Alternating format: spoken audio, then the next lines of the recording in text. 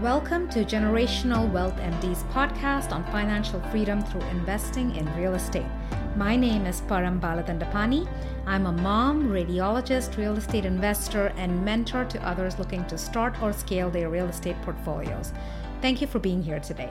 The goal of this podcast is to provide you with inspiration, strategies, and insight so that you can stop trading your time for money and live life on your terms. If you love the episode, don't forget to subscribe and leave a review. Thank you everyone for making the time and for joining us.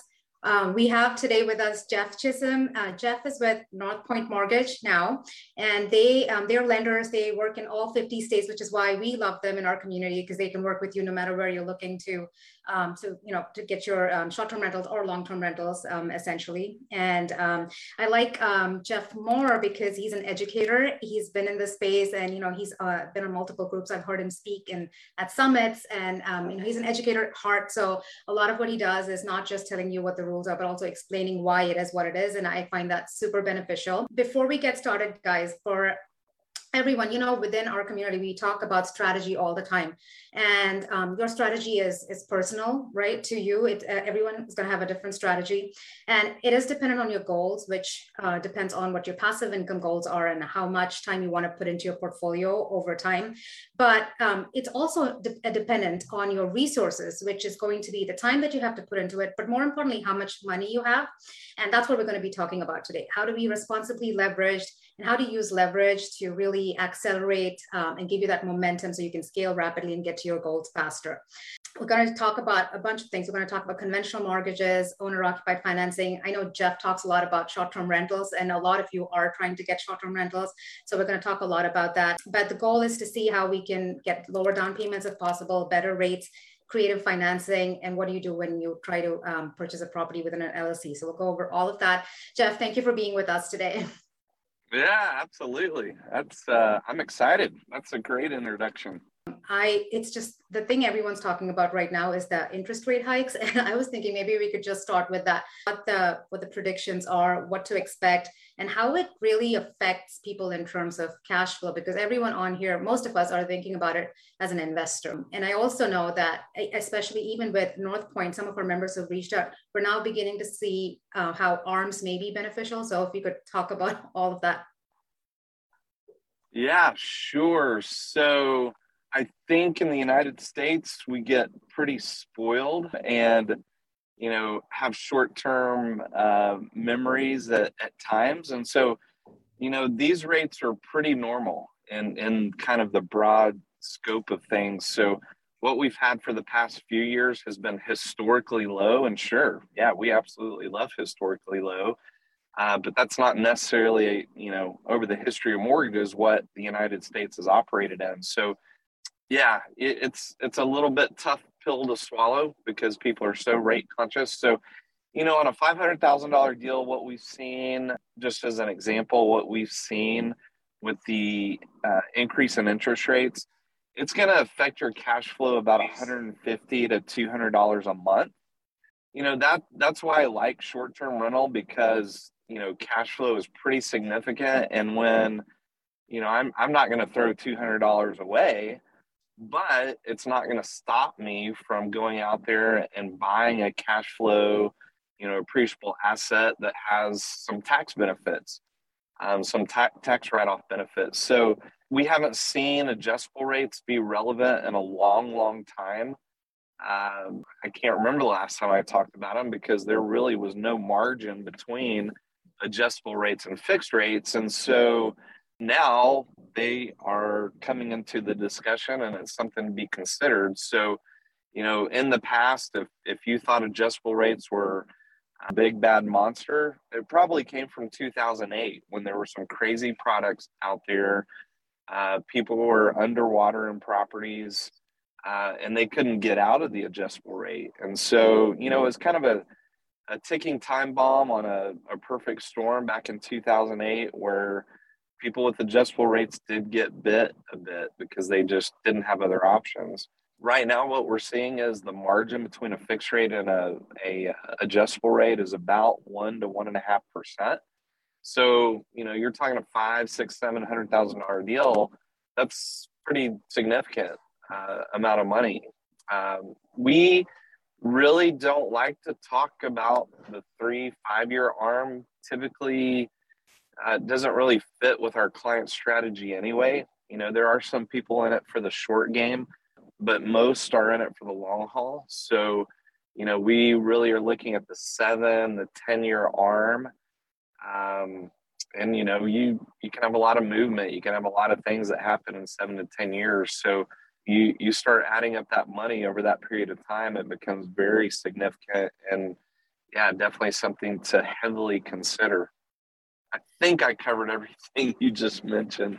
You did. I have a tendency to throw out multiple questions at the same time, but you did. You did good. That's I just Jeff, want to make sure I get it all. That's fine. Yeah, and you're absolutely right. Interest rates have been historically low. When I started investing in 2014, 4.75 was considered a good rate, and now 4.75 is like, okay, well, rates have gone up. And I think, was it 10, 20 years ago, where 18% wasn't unheard of in terms of interest rates. So you were right. We're completely spoiled with these really low rates. But I like how you put it in perspective for a property you're looking at, especially if it's a short-term rental, right? You're looking at a difference of $150 to $200 to $500 possibly, to $200 in mortgage in your cash flow, right? Decreasing. And especially if it's a short-term rental, or if you're even trying to do a BRRRR project where you may have a higher cash flow from that property, that is something you can absorb and still have a deal that makes a lot of sense. And you importantly pointed out that when you're looking at those ARM products, you're better off going for those longer arms as opposed to like a 3 or 5 year arm. What about the prepayment penalties with those? Is it different in any way, or is it very similar to your other conventional mortgages? Yeah, the only product that we have that has a prepayment penalty is the DSCR loan. Mm-hmm. And that's within a 3-year period of time. So everything else is not going to have a prepayment penalty. Okay, and that's usually pretty standard. Jeff, can you talk? I think I've heard you say that at Northpoint you don't do commercial loan products, right? You don't do any commercial loans, correct? Yeah, commercial in the sense that it's something out of the scope of a 4-unit property, residential. So yeah, we can do anything up to 4-unit residential. A lot of times we'll get the question, do you do commercial loans? And really what the client is looking for is a DSCR loan. So that's a loan where, we can do it in the name of an LLC. We're not looking at personal income. You can hold title in the name of an LLC. So very similar to a commercial loan, but it is something that I can do as a residential mortgage. And you can only do those for 4 units and under properties, essentially. Yeah, 4 units and under. That product we can do non-warrantable condos, condotels. So that's a popular product. Our opportunity with the DSCR and people that are looking for buying condos, without having to qualify with the full document, full debt to income ratio calculation type loan. Yeah, I want to get into that but before that, Jeff, can you explain, because a lot of our members, some of them have purchased properties within an LLC, or they're doing a 1031 and they're like 3 or 4 unit properties, but sometimes they end up getting commercial loan products. Can you talk about how conventional mortgages, especially for those 4 units and under properties, are beneficial as opposed to a commercial loan product? Well, I don't have a lot of experience with commercial loans, so I can't speak in detail about that. Typically on a commercial loan, they want to get their money back quicker. So you'll have something built in like you don't have anything else but an option to do a shorter term arm, or, it has a 5-year, 7-year balloon payment. So it typically has some type of feature built in where the bank wants to get their money sooner than, what the loan is actually amortized over a 30-year period, or typically 20 years. But 20-year amortization, but you've got a 7-year balloon. So they want their money back quicker. These DSCR loans, you can get a 30-year fixed rate. You can even get a 40-year interest-only loan with the DSCR. So talking Oh, about wow. cash on cash returns, maximizing your cash flow. That 40-year interest only, may be an option that people would be interested in. Wow, that's actually that's the first time I'm hearing about the 40-year interest only for the DSCR loans, Jeff. That's amazing. Now, are the interest rates significantly different for those products compared to your conventional mortgage, say, or your second home loans? Yeah, they're going to run typically 1 to 1.5% higher than like the Fannie 10% down second home occupancy loans. So yeah, understandably, you're not having to prove income or what they're looking for there is someone who you have to have a personal guarantor, even though it doesn't go on your credit. But they're looking for the equal or majority owner in that LLC has excellent credit, good mortgage payment history. Yeah, that's interesting because I know that in the short-term rental space, especially in some of the beach markets, those beachfront properties essentially are non-warrantable. So you have to get a DSCR loan product, and you can't really get a second home mortgage on those homes, correct? Yeah, that's correct. Now we do have some portfolio products we can use in that space. The interest rates are going to be a little bit better. The nice thing with North Point is we have one loan application for all products. So where it may be a little bit of a wasted time for someone that is going to do a DSCR loan, they absolutely know they show no income on their tax returns or little. They're not going to qualify. Yeah, that's a little more work. But what we found is that through filling out that entire application and us having us do a review, we do find people that they've got several options to choose from. So, it could be that a bank statement loan is a better opportunity, that it does have a 10% down feature up to $3 million loan amount. And then, they may think that they have to go DSCR on non-warrantable or condotel. And we find that, they actually do qualify for one of our portfolio products and, a little bit lower down payment, a little better interest rate. So it's nice to have options and be able to choose versus being forced into something. So. Yeah, and that's the most important thing because in the community we have members who are still residents, so their income isn't significantly high. So sometimes they're not able to qualify for your regular conventional mortgage. We have those properties that are non-warrantable, and then sometimes we have people who've just have multiple other loans and they've hit their DTI, which is their debt to income ratio, guys. Is it 43%? Once you hit that number, then you don't really qualify for a conventional mortgage anymore, correct? Well, we can go up to 50%. 50%. So Fannie allows 50%. 43 is associated with a lot of jumbo investors. Some originators do have overlays where they will only go up to 42, 43, sometimes 45% DTI. But yeah, we can go all the way up to 50% with conventional. And actually some of our portfolio products as well, we can go up to 55%. Oh, wow, that's great. So Jeff, between the DSCR, the portfolio, and the bank statement loans, I mean, the great thing is that, like you said, you could put in one application and then you would analyze to see which actually makes more sense.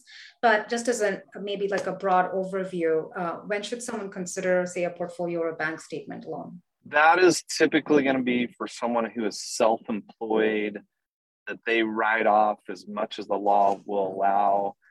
Maybe they have a spouse or someone that's going to be on the loan with them that has W-2 income. So it's not that we're just 100% exclusively using bank statements to extrapolate the qualifying income piece. There may be Schedule C, Schedule E, 1099, W-2.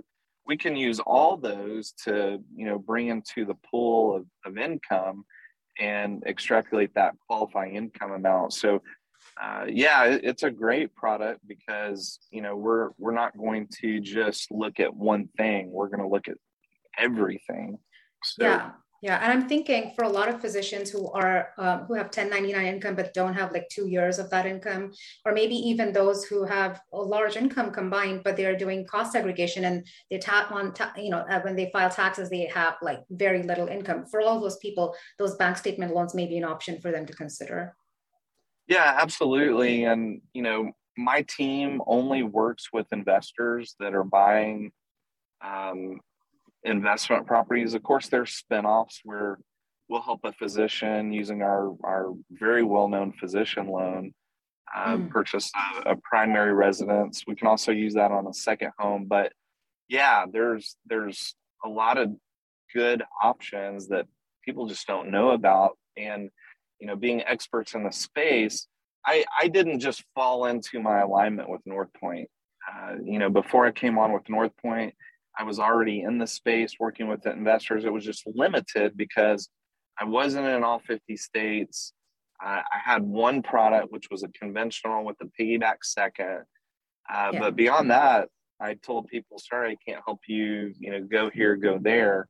And so, when my past bank told me that I couldn't originate outside of Texas because regional managers were getting offended with how many deals we were doing in their backyard, I was a little defeated, but then soon realized it was an opportunity to create a wish list where we were missing opportunities to help clients. And at the end of the day, North Point was able to fulfill 99.5% of those. So, yeah, our team is very well versed in moving a lot of moving parts and pieces. So it's not, our clients are not cookie cutter W-2 employees. They own multiple pieces of real estate. They have multiple income streams.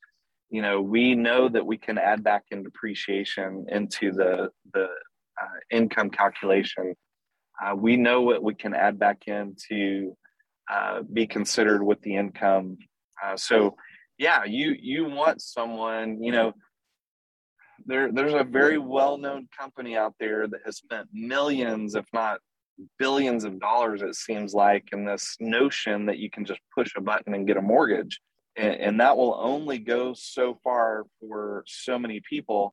And in this space, because of the complexity, everything that's involved, you want someone that knows what they're doing and isn't just those limitations, and you created this opportunity to grow and just be able to provide more in terms of what you can to investors, and being able to work with them across the country is, especially in this environment, is so important because people tend to get one short-term rental in one market and then move on to the next. So it's really nice to be able to have one place where you can one lender who can help you across the country.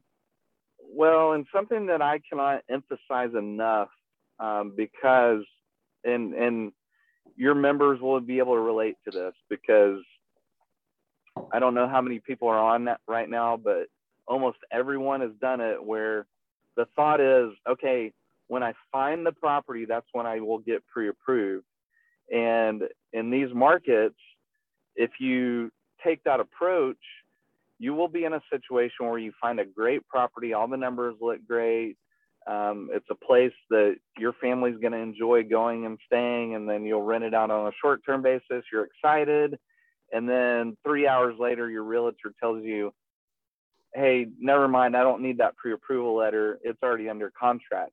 Yeah. So, yeah, I tell clients, if you are of the mind that you want to do something within the next 6 months, now is the time to get pre-approved. Don't worry about, the fact that you haven't even chosen an area. That's the big thing about being able to originate in all 50 states is that's not what's important, because we can take that pre-approval letter and go anywhere. What's important is once you decide the area and you find the property, you can say, yep, here we go. I've got the pre-approval ready to go. Let's make an offer on this place. So yeah, that's huge. The other thing that I tell clients on consultation calls is it's a little more work to establish key relationships with the people that you need on your team. So realtor, property manager, but if you can put in the legwork to have those conversations and stay connected with those people in 3 different markets, you've now increased your opportunity that a property is going to come up because you've increased the amount of markets that you're looking in. So if you just concentrate on one area, you're limited to that inventory in that area. But if we can kind of look at 3 different areas, and maybe they're in different states even, it's going to increase the opportunity that a house is going to pop up that's going to work for you. So in this model, you know, whether you're in Tennessee or Georgia, North Carolina, Hawaii, that's great. Once you decide where you want to make that offer, the letter is going to be ready to go. Yeah, absolutely. And even within the program, you know, creating generational freedom, members typically pick 2 or 3 markets to start exploring so that they can run numbers and see what even makes sense. And having a lender who works across those markets is just super helpful. Jeff, now, when I was looking at second home loans, I remember you talking about what qualifies as a second home, right? And in my head, it was always the 50-mile radius, and it has to be 50 miles from your primary residence. And you said that doesn't really hold true.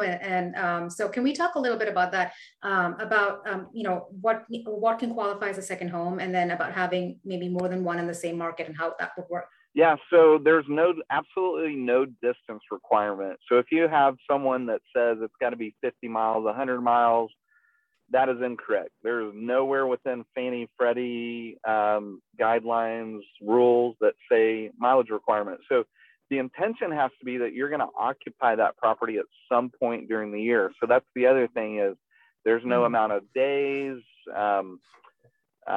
There's no percentage of the year that you have to occupy it. The big key is that you can't lose the ability to occupy that property during that first year. So you can't lose control over the ability to occupy the property. So that means you can't be in a long-term rental agreement. You can't be in any type of agreement where that person would go from a guest to a tenant. So most states, that's going to be 30 days or more. And the way I describe the scenario is someone overstays their welcome. It goes from calling the sheriff for trespassing charges to having to take them to court to get them evicted. So that's what losing control looks like. So that's why putting the property on Airbnb, Vrbo, any of those sites that are similar is not an issue, because if you go and you read the fine print, it specifically states they're not facilitating a legal lease agreement. They are just connecting guests with owners and arranging that these guests can stay in these owners' property for a specified period of time, but there's no legal lease agreement. Timeshares, you couldn't do that. The other thing that I hear that loan officers, whoever, tell people is you can't have a property manager, and that's not correct. And a lot of this is reading comprehension, but it's also having done a lot of deals and vetting out my understanding of this comprehension understanding of the policy with Fannie Mae. So underwriters pushing back and saying, no, you can't do that. You know, standing up because I believe in what I understood, and them actually calling Fannie Mae to verify my understanding, and them having to come back and say, oh yeah, you were right. So property management agreements you don't lose control when you sign a property management agreement, control over the ability to occupy the property. So that's not a problem. I think I covered them. You covered it. And my understanding is that this restriction in terms of what you can do with the property is only for the first year that you own the property, correct? With Fannie Mae. With Fannie Mae. So yeah, so that's the other key is, as a direct lender for Fannie and Freddie, I can actually go in, and when I'm locking a deal, I can choose which one I want to go with. Mm-hmm. So in this space with short-term rentals, I always go with Fannie Mae because they have the most liberal policy Flexible option is after that year, you're released from those occupancy requirements. So if you decided, and the reason why I like that for my clients is they may decide after a year that they want to sign on a long-term lease agreement or target this market of traveling medical professionals that stay at a property for 3 months. So yeah, after that year, none of those situations would be a problem with Fannie Mae. Yeah, that's a great point to make. Now, in terms of some of our members are trying to get short-term rentals in metro markets, Jeff. So there are cities where you could essentially use them as long-term rentals. If they live in that specific market, now do they not need to meet the 50-mile rule now to be able to get a short-term rental in the same market? There's got to be a logical explanation. So with physicians, medical professionals, that are buying in a downtown area, maybe near the medical district, and they live out in the suburbs, there are situations where they do from time to time need a place to stay, and they want to buy a place near the medical district where if that comes up, they've got that place. So that would make sense. Now, anyone else, that would be hard to justify that scenario. Now, in North Texas, DFW, we've got lakes around the Metroplex where we've had scenarios that 20 miles away, someone wanted to buy a place in this lake community where they like to go, and they had a boat dock there. And that wasn't a problem. That made sense as to why they would want to buy a property with the second home occupancy loan. And they could explain that they would be staying there from time to time. Yeah. Jeff, I've also heard you say that within the same market, you could get 2 short-term rentals as long as the second one is bigger and better. 2 second home loans for 2 properties, as long as the second property is bigger and better. Now, does the second loan have to be a year after the first one's closed for that to be applicable? It's a better scenario because, you're released from the occupancy requirement. The explanation of, hey, we've been there a year, we've owned this property, we figured out it just doesn't work for us, it's too small, we can't have extended family there, and we found this bigger place. It's got a better lot, better view, it's oceanfront, it's mountaintop, that sort of thing. But it just makes sense. So yeah, after a year is the better scenario. But I absolutely love that you've taken detailed notes and use my exact terminology of bigger and better. So the question keeps coming up. The question keeps coming up, and I lean back on the experts, which is why we love having you here today, Jeff. I actually have a bunch of questions, both on Facebook and here on Zoom. So I'm going to let a few people come and ask you a few questions, and then if we have time, we'll get back to mine. Otherwise, we'll try to get you wrapped up by the end of the hour. Hank, I see your hand raised. Do you want to go ahead and ask Jeff? Yeah. Hi, Jeff. I have a question about the occupancy requirement that you were talking about. Let me see. My question is, as long as you said you don't need a rental agreement. So I did short-term last year, but I'm doing midterm rental now. But I was thinking of going forward, maybe having a rental agreement to kind of protect myself.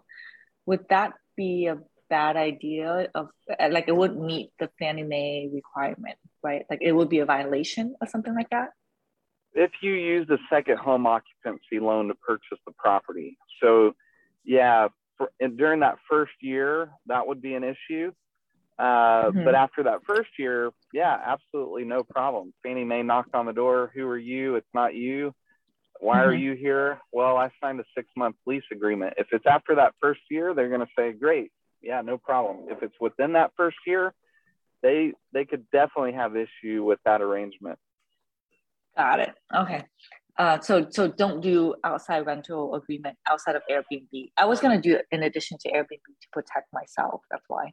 If you've got someone staying there more than 30 days, and in the eyes of the law in that state, they have tenant rights, that may be an issue that Fannie Mae would have a problem with. And then I have another question, because I use a second home loan. And I know when I did my taxes this year, it actually asked like how many days you use it for personal use. And I actually did use it. And I didn't put on there because my CPA said that you shouldn't if you're doing that because there's risk of auditing. And so I didn't put it, but of course for 2022, I have to put the days I use because it has to be 14 days, right? Within 1 year purchasing the property. I closed on December 1st. So I think, Jeff, Hank's question is like an overlap between the IRS requirements versus mortgage requirements for a second home. Yes, thank you, yeah. Yeah, so there wouldn't be any issue with the amount of days that you put on your taxes for personal use as it relates to the mortgage requirements. So because there's no set amount of days that you have to use it. It just says that for half the year, it has to be available for your personal use. So that's where you get to the losing control, as long as you don't lose control, because technically you've got someone that's got an Airbnb reservation or a reservation through Airbnb Vrbo for next weekend, and then you decided you wanted to use it. Technically, you can go in there and cancel that. Now, potentially, could you get kicked off the platform? Sure, but you're not legally bound for that person, or you're not legally bound to honor that reservation. All right. So what did I put the number of days personal use on my tax for 2022? It doesn't matter. It does not for me. Not from a mortgage perspective. I believe if you're doing a cost segregation in that year for that property, then you still need to use it 14 days or less than 10% of your of rental use in that year. If you want to cost segregate it 100% and do bonus depreciation 100%, but from mortgage perspective, Jeff says that doesn't matter, and that's a valid point there, Jeff, because one of our members was asking about 180-day self-use for a short-term rental. And I think that's where it comes, where you said for half the year you need to maintain control over the asset, which if you are using it as a short-term rental, you essentially have control. Yeah, that's exactly right. Yep. Perfect. And I'll say on the personal use, because not a lot of people catch this, is if you're documenting that you're working on the property while you're there, it doesn't count towards your personal use. So, that's where your accountant can advise you on apps to use to, track your time, your receipts. Gosh, when I'm at my lake house, as much as I go into the trip saying I'm not doing anything while I'm here, I always end up doing, something. So yeah, that's a very valid point, Jeff. If it's a business day, then it's not a personal use day. And I think the IRS says if you're spending 4 hours or more on the property, then it qualifies as a business day. So like Jeff said, if you're logging your hours and you're making sure it qualifies as a business day, then that's something where you can audit proof yourself over there. Awesome. Jeff, can we talk quickly about the due on sale clause? Because this is another big question that comes up. There are still a lot of lenders who say, well, if you purchase the property, well, two things. With a short-term rental, I think I've heard you say the first year you don't want to, if you have a second home loan product on it, you don't want to transfer it into an LLC in year one. Is that correct? Yeah, and it's really one of the ways that Fannie Mae has modernized their policy to reflect what's going on in this asset class. So, a lot of the things that they've done was because people were doing it already, and they wanted to make sure that people weren't in a position where they were actually committing loan fraud. So, over the past year and a half, they've really changed their policy to what we see today. That's made it more friendly towards short-term rentals. And it makes sense, because with the second home occupancy loan, you have to show the ability to absorb the PITI payment into your ratios without any consideration that this property will be producing income for the buyer, for the borrower. If this person can qualify with their income to repay the mortgage, and then they're going to supplement that ability with this short-term rental income, Fannie Mae is in the business for of performing loans. So yeah, why not make it friendly towards short-term rentals? So yes, to answer your question, after a year, Fannie does allow you to transfer title into the name of an LLC without any recourse that they would execute the due on sale clause. And so for if you have a second home loan product, then you have to wait a year before you can transfer it into an LLC. What about with a conventional mortgage, Jeff? If someone has a 4-unit that they used a conventional mortgage to purchase, can they transfer it into an LLC right after closing? And what happens with the due on sale clause? What criteria do they need to make sure they meet so that that's not triggered? On an investment property, it's different. On the second home occupancy loan, it is 1 year. It states that in the second home occupancy rider. Investment property loans, yeah, investors will transfer that title right after closing. As long as does the ownership have to remain the same in terms of who got the loan versus who owns the LLC? Is there anything over there that could trigger the due on sale clause? You have to be equal or majority owner in the LLC. So the borrower has to be equal or majority owner in the LLC. Okay. So yeah, 50 or 51%. Okay, perfect. We have another question from Anna, Jeff, and she says, I think her question is, what is the minimum down payment you need to put in for a DSCR or a asset-based loan product? For an experienced investor, it's 20%. For someone who does not have any history of owning real estate other than their primary residence, it's 25%. Okay. And then we also have been able to use the Fannie conventional product with 15% down for short-term rentals because the rental comps are so strong. So that's an opportunity as well for a full doc loan with a lesser down payment. With a lesser down payment, and then that has no prepayment penalty period as opposed to the DSCR. Now, what about the portfolio and the bank statement loans, which are also not based on your income? What is the typical down payment required for those loan products, Jeff? Those loans, we have second home occupancy loans that we can do through that product or through the portfolio, and we can do as little as 10% down up to $3 million on those.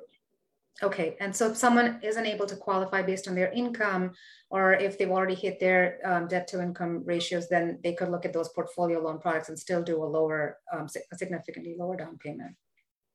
Yeah, and that's back to the advantage of having one application for all products.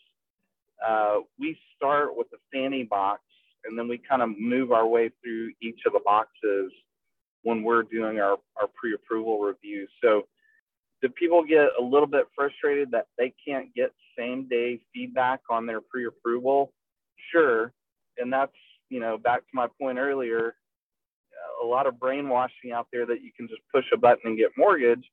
But if you want someone to do a thorough evaluation, which I'm sure people would appreciate, that we're going to the extent of making sure that we get everything right, but we're also making sure that we uncover and review all of the opportunities that there would be with the lending. That's great information. Jeff, we have a few members in the program who are residents. And so their question is, this is not, even for those who aren't really residents, recent graduates, do all states use student loans in their debt to income ratio calculations, even if they are deferred? Yes.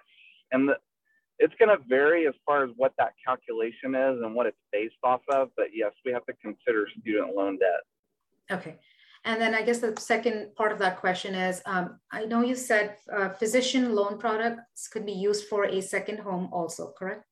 Are there restrictions in terms of that? No. Okay.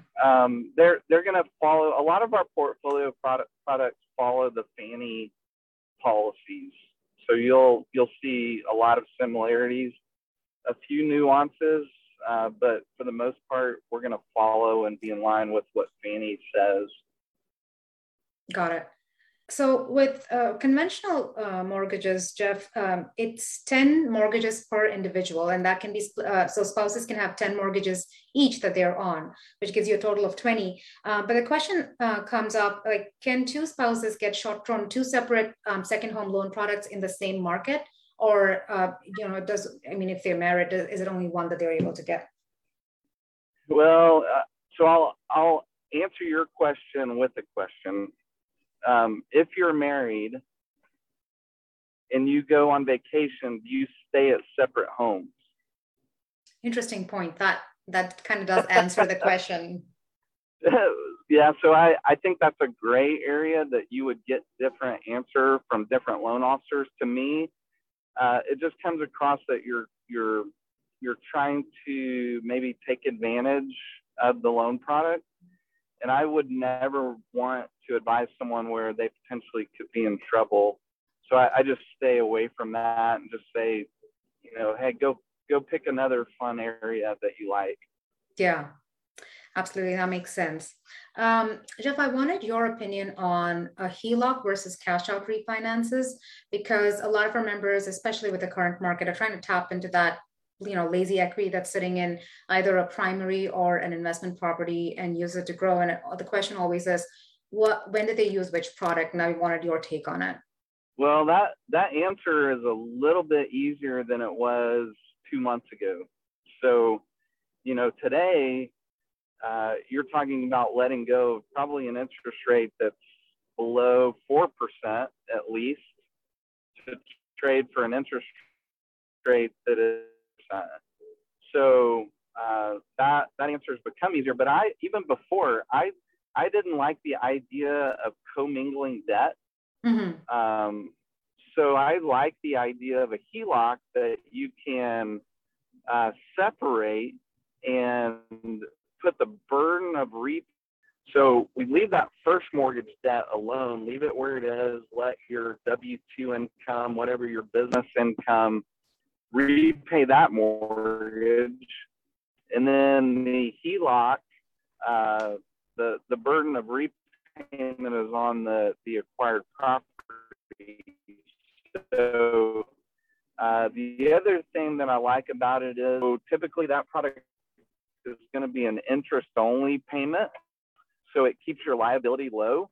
Mm-hmm. And then, as you pay that mortgage off, as you pay that drawback, now you've created this down payment bank that you can use over and over again for 10 years. So typically they've got a 10-year draw period where the payment is interest only, and then you have 30 overall years to pay the loan back at. But in that first 10 years, if we can be aggressive, because, if we're buying $1 million property, we can do 10% down.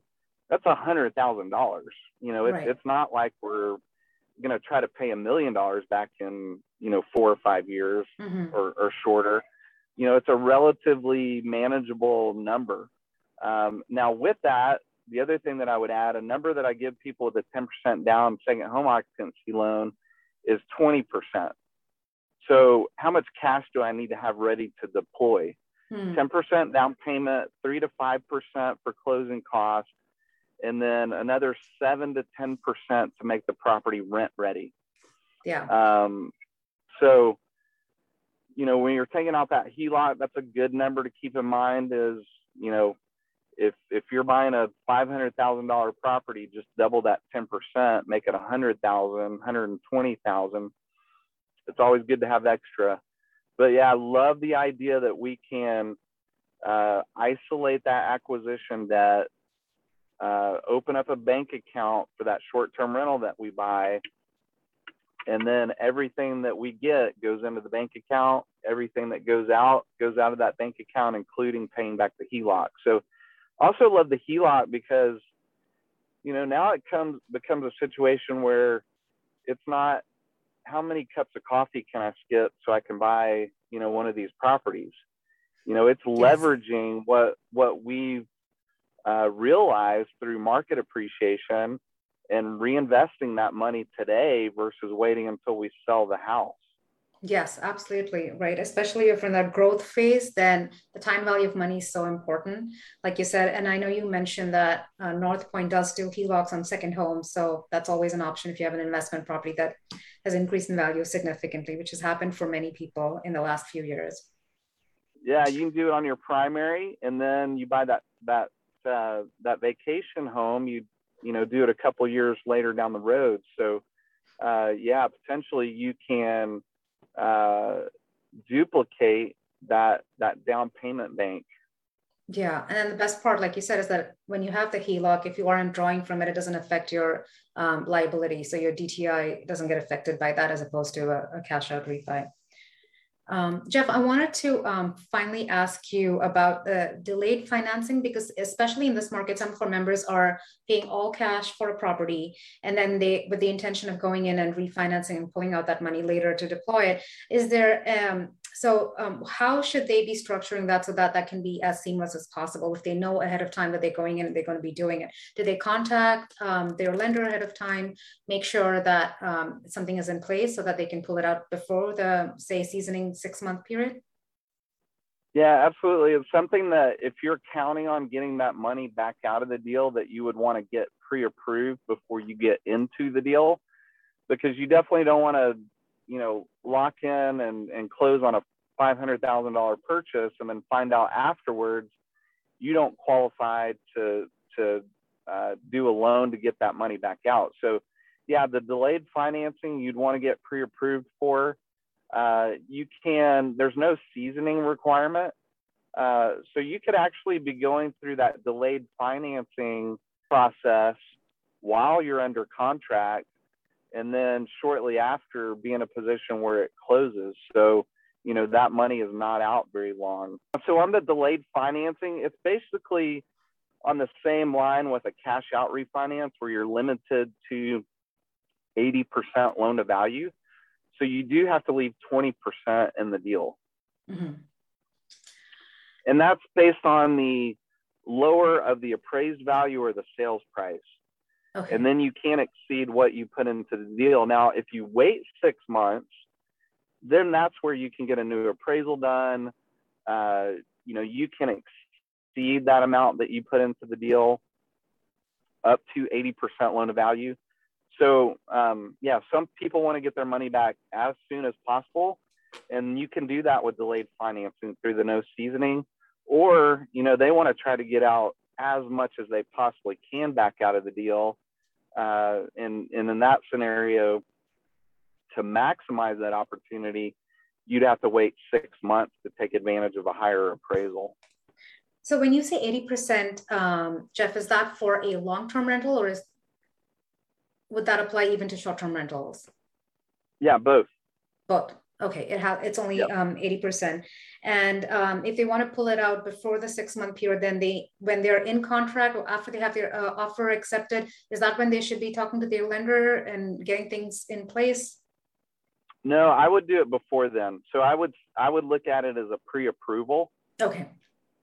So yeah, before they even make an offer, they'd want to get pre-approved for the delayed financing, knowing that, and you know, you never know. You might be in a situation where someone is willing to take a deal from someone that's using financing, and that's great. We could do it as a purchase deal because you're already approved, or right. You know, they're only looking at cash offers. Well, great. I'm ready to do that as well, and I know after it's all said and done, I'll be able to do the delayed financing. We can also do that on the DSCR. Mm-hmm. So, you know, for someone who is self-employed, they're not going to qualify for the full doc loan. We can do the delayed financing with DSCR as well. Okay, but I'm assuming with all of these products where you're refinancing, you have to leave 20% equity in. Yes, on the delayed financing. Yep. Okay, and even if it were cash out refinance after 6 months? Yes. Okay. Yeah. It would still require 20% equity to be left in. Yeah. That's going to be a Fannie standard based on basically a cash out refinance. Max loan to value is going to be 80%. Okay. And so even if they were to use a physician loan product for that refinance, it would still have to meet that 20% equity left in the property. Yes. Okay. Yep. On a second home. On a second home. That's good to know. Awesome. Jeff, so Dr. Soumya Kumar says she's loved working with your group. You're getting a lot of positive feedback on the Facebook community, but I know we're holding you from that game. We're going to let you go. Before that, if you could tell everyone how they can connect with you and your team, if they want to reach out to you and get pre-approved. Yeah, absolutely. So the best way to connect with me is to go to my website. So strhomefinancing.com, Sam, Tom, Robert, homefinancing.com. You'll see a short introduction video from me. It'll lead directly into a list of survey questions. So the survey questions are just to find out, you know, it's like going into the doctor's office and finding out all the symptoms before you actually have that meeting. It just makes the conversation go easier, smoother, more directed. And then you fill out the survey questions, name, phone number, email. It will automatically go to 4 videos that talk about loan products, the process, and then my team and what we bring to the table.